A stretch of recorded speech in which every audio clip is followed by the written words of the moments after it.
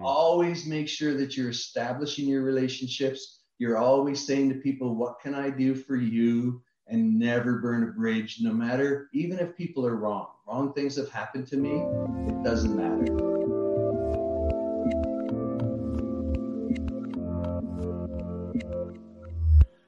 Hey everyone, this is Devin Miller here with another episode of the Inventive Journey. I'm your host, Devin Miller, the serial entrepreneur that's grown several startups and 7- and 8-figure businesses, as well as the founder and CEO of Miller IP Law, where we help startups and small businesses with their patents and trademarks. And if you ever need help with yours, just go to strategymeeting.com, and we are always here to help.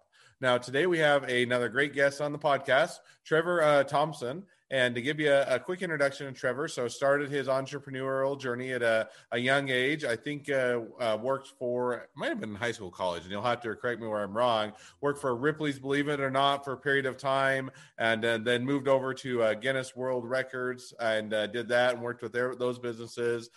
Started up a couple side businesses that work along with the Guinness Book of World Records. Bought and sold a few stores. Tried it out on his own a few times. I think also did a flower store for a period of time, did a haunted house, did a grand opening, and then it didn't go as well as you'd wanted and retooled, and then got recruited over to iFly, helped build up that business. iFly sold to investors, wanted to do something else, and that's kind of where it brings you back to where you're at today. So hopefully with that much is a mostly accurate, or hopefully all accurate introduction, welcome on the podcast, Trevor.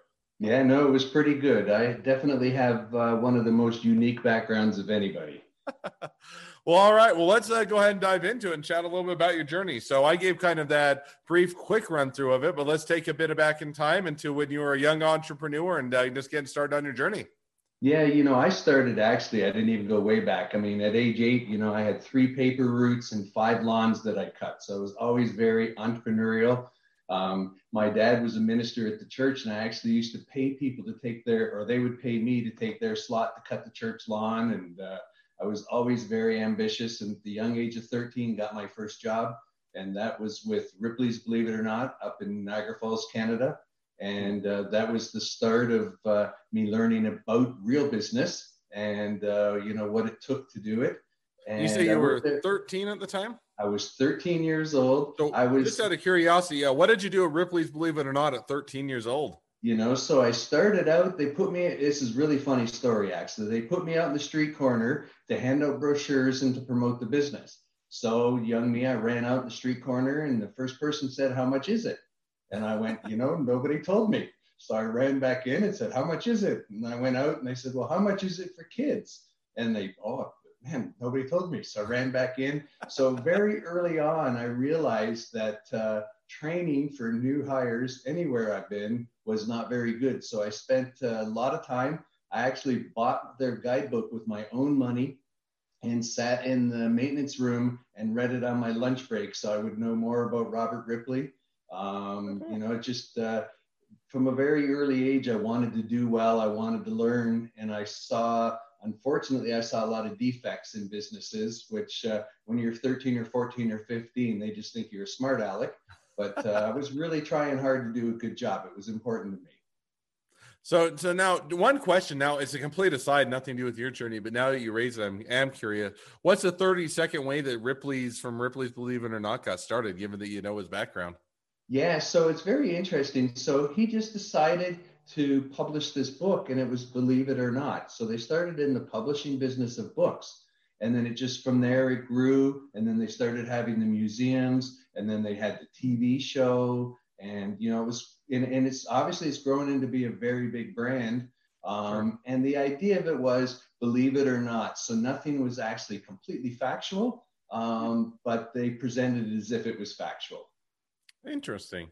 I had no idea. So there you go. I learned something. If nothing else, I learned something new today. So now you did Ripley's, believe it or not, and then I think you from there transitioned over to Guinness Book of World Records. That's correct. Yeah. So they used my boss actually from Ripley's moving down the street and opening up a Guinness World of Records, which is the opposite. Guinness is about proving it's true and setting a record. They have pretty strict guidelines.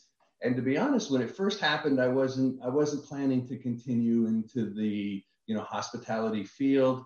And then the I actually, the first time in all of my life, the only time in all my life, I was fired from Ripley's. It was very, again, it was a manager that I knew more than they did. And one thing I didn't know was how to bite my tongue and just be a good team player. So I definitely learned that lesson and walked down the street and said, hey, I'd like a job. And they said, when can you start? And I said, I haven't had a weekend off in about 5 years, which is pretty strange for someone who's 18 years old to say, can I start Monday? And they said, that's fine. And quickly grew within that. I started as a shift supervisor, a couple of months, went to assistant manager, and then the general manager within a couple of years. And then to make me feel important, they gave me a title of vice president, which was a little bit more control over the business. And it was a very interesting business. And then the parent company of Guinness came along, and they'd actually rebought the rights out from someone they'd sold it to, and they needed somebody to represent them in North America. So they'd offered me a full-time job. I didn't quite like all the parameters of it, but agreed for them to hire me part-time and convinced the ownership that I worked with that, hey, listen, I'm making you a lot of money. I'm doing a good job. You don't have enough to keep me to the level I want to go. And they were very agreeable and said, I could take this side gig as long as it didn't interfere with the numbers. About 40% of my pay was bonus related, the way it was structured. So they had a pretty good hook to keep me behaving and making them money.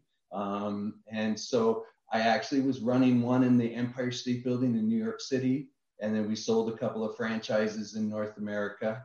And how I started my next journey is I was actually trying to open my own location of Guinness World Records. I started in Branson, Missouri, ended up trying to do it in Orlando, Florida.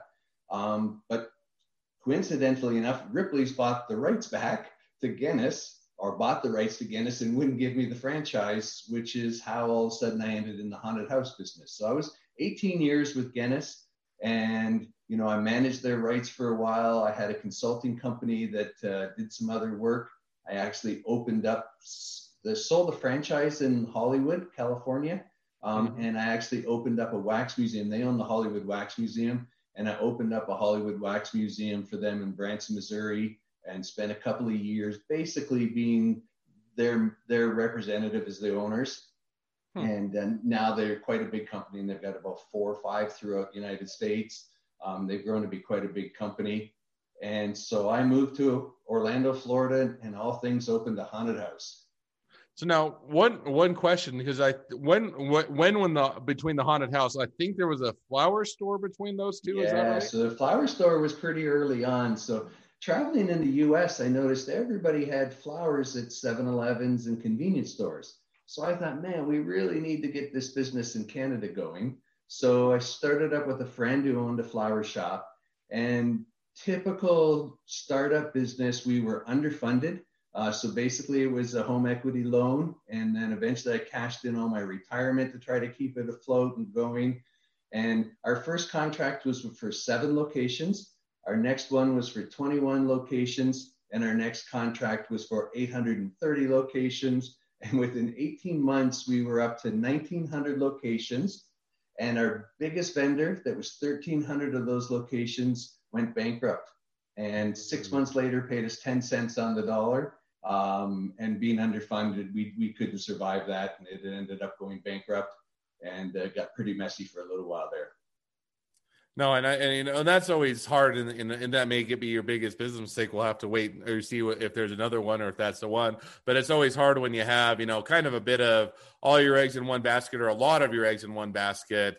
In that sense, then you're saying, if the one business goes under, it can make it really hard to stay afloat, and when you kind of tag to that. So although I always wondered, as another complete aside, if you're not supposed to have all your eggs in one basket, then are you supposed to have like one egg in each basket, carry around a whole bunch of baskets? So someday I'll have to figure out the origin of that saying, but it holds true to form. So you did the flower shop for a period of time. Now, one question, the going from Ripley's, believe it or not, to Guinness Book of World Records, that's kind of seems like a natural transition. They're kind of in the same industry, but when you get into the flower, and then we'll talk a little bit about the haunted house, and at least those ones kind of all, but it was a flower shop. It seems like a fairly different industry. So So what made you say, oh, I'm going to go from, Ripley's, believe it or not, Guinness Book of Worlds to Flower Shop? How did you decide on a flower shop? I get you touched on it, but maybe give us a little bit of an idea there.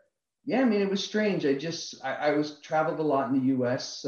For some of the things that I did, and I always saw these flowers at the stores.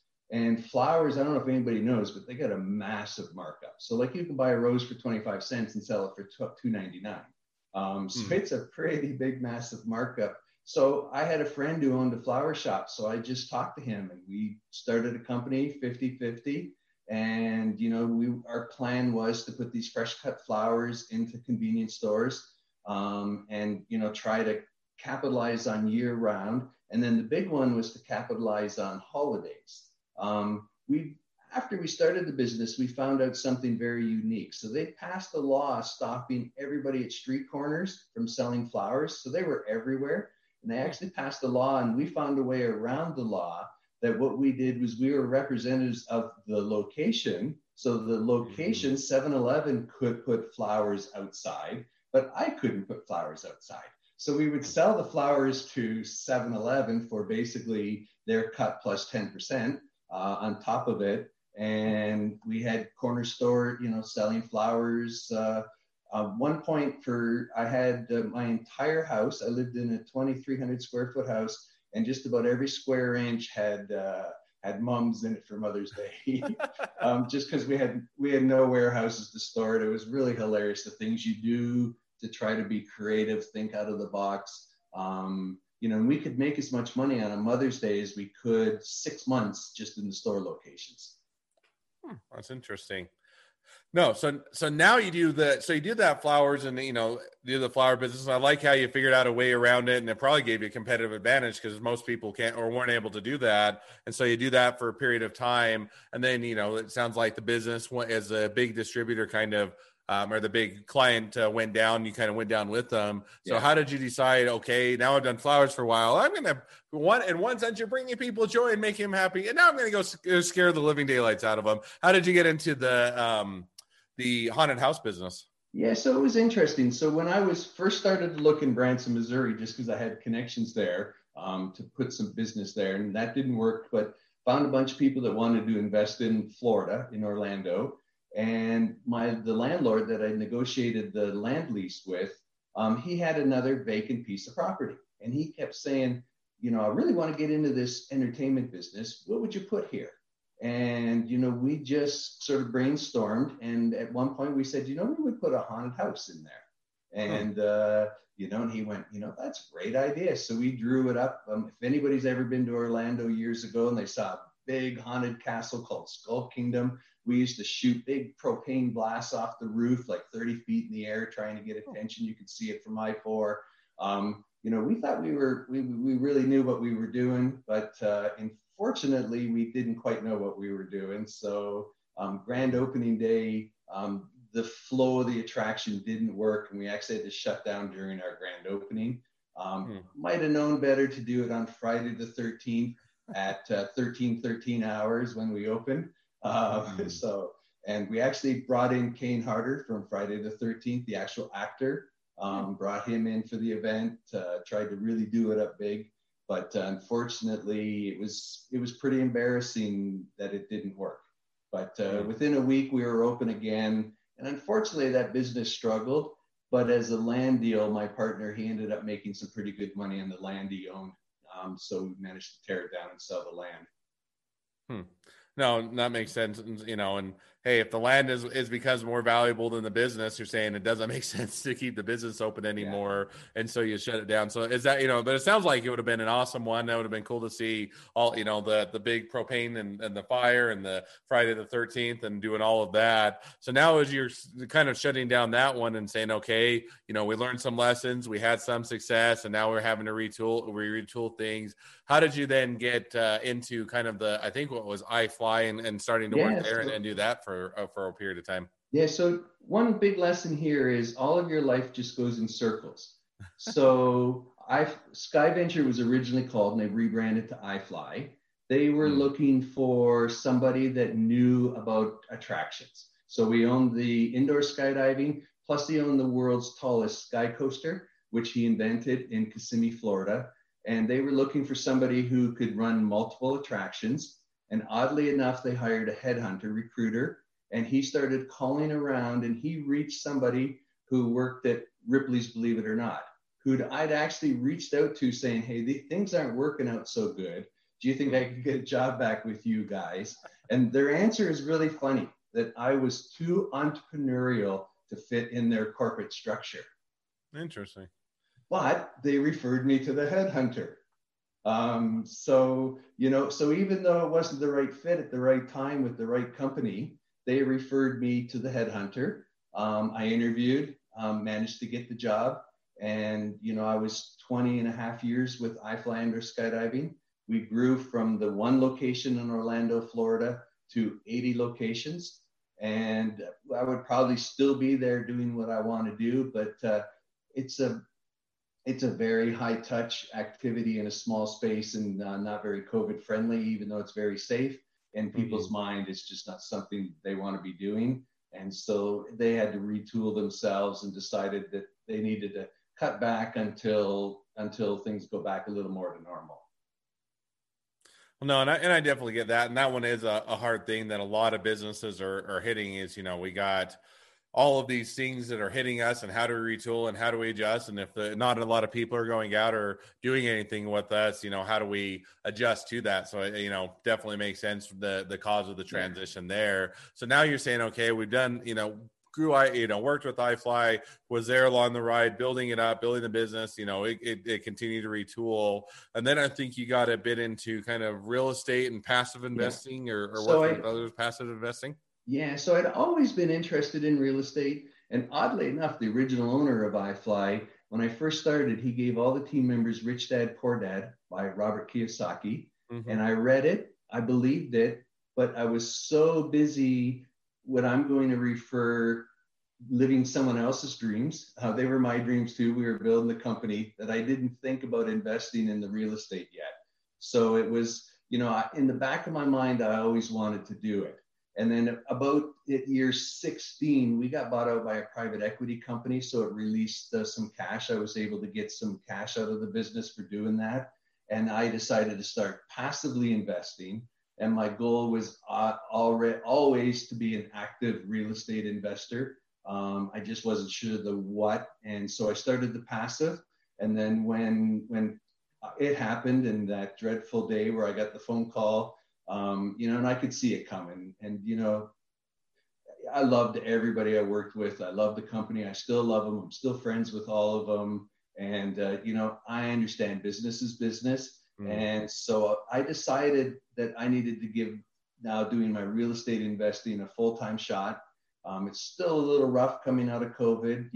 They just extended the eviction moratoriums again. So, but I'm not giving up. And my goal is to be a multifamily apartment syndicator. So I've passively invested in 9 deals, and I'm looking for my first active deal right now. Oh, cool. Well, sounds like certainly a wide journey in a lot of different places, and now are going to go and follow in the footsteps of Rich Dad, Poor Dad. So I love it. So yeah. Well, as we wrap up, I always have 2 questions at the end of each podcast. So we'll go ahead and jump to those now. So the first question I always ask is, along your journey, what was the worst business decision you ever made, and what did you learn from it?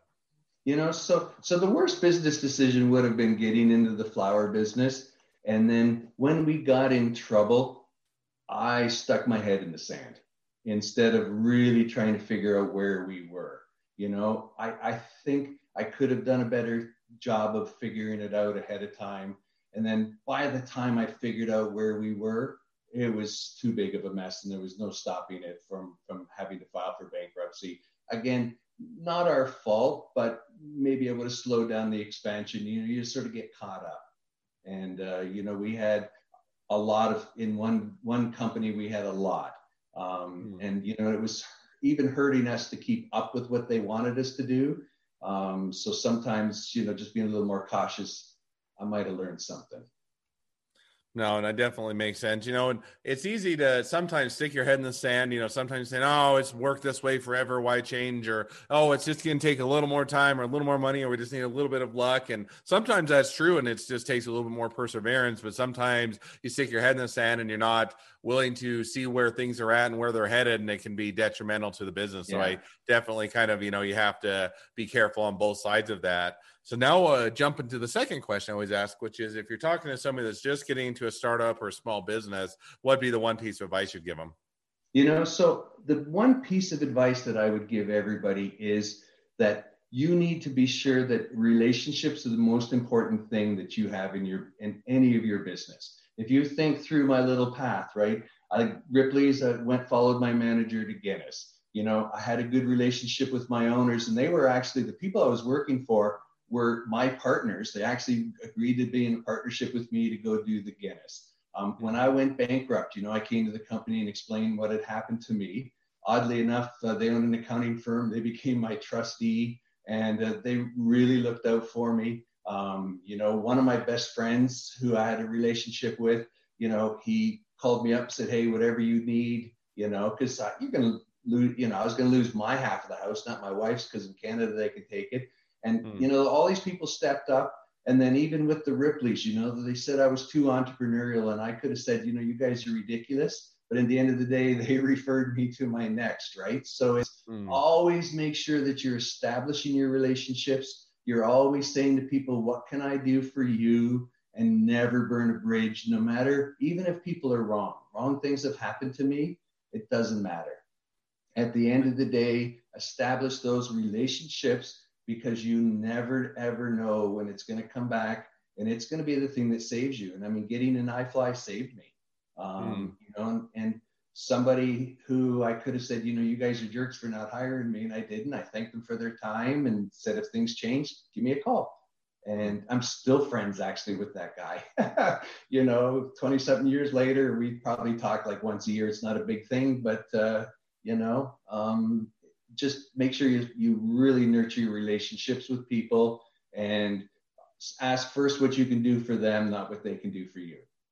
No, and I like in that of the takeaway, I always think that, there's always a part of, I think almost everybody that, it just really feel good to tell them off and to burn that bridge and just, make your statement. And, sometimes you slip and you do it because, it's hard to always bite your tongue. But I think absolutely to the degree you can, it's never worthwhile to burn the bridge. Even if they did it, they were in the wrong, if they did something wrong, if you didn't do anything wrong, or you just walk around and they were an absolute jerk to you, anything else, because you never know where relationships go. You never know what's going to happen. And the person that, they may have been in the wrong, they may realize it later on, or you may cross paths, and you never know how it's going to happen. And a burned bridge, is very hard to ever overcome. And then if you're always a bigger person and don't burn that bridge, no matter what the circumstances, it provides a lot better opportunities a lot of times. So I like that as a takeaway. Yeah.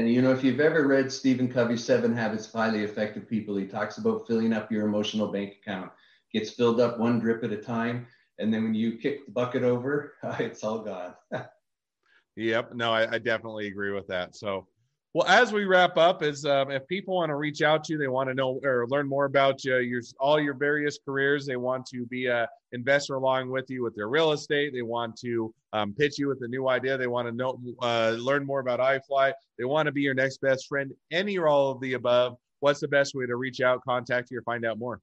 LinkedIn is the best, just because it's easy. Just connect with me on LinkedIn. It's just Trevor Thompson. You'll see me there. It says real estate investor, passionate entrepreneur, and 10x learner. So just reach out on me there. Just tell me you heard me here. And happy to talk to anybody. Well, I definitely encourage everybody to reach out. There's a lot of wealth of knowledge, a lot of opportunities, and it's definitely someone to keep in contact with.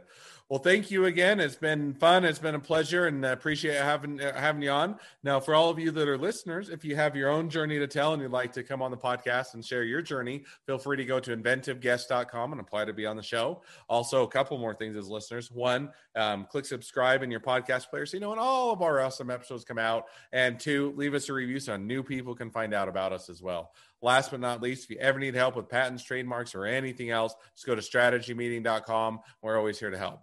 Thanks again, Trevor, and I wish the next leg of your journey even better than the last. Awesome. Thanks, Devin. It was nice to meet you. Good luck. Absolutely.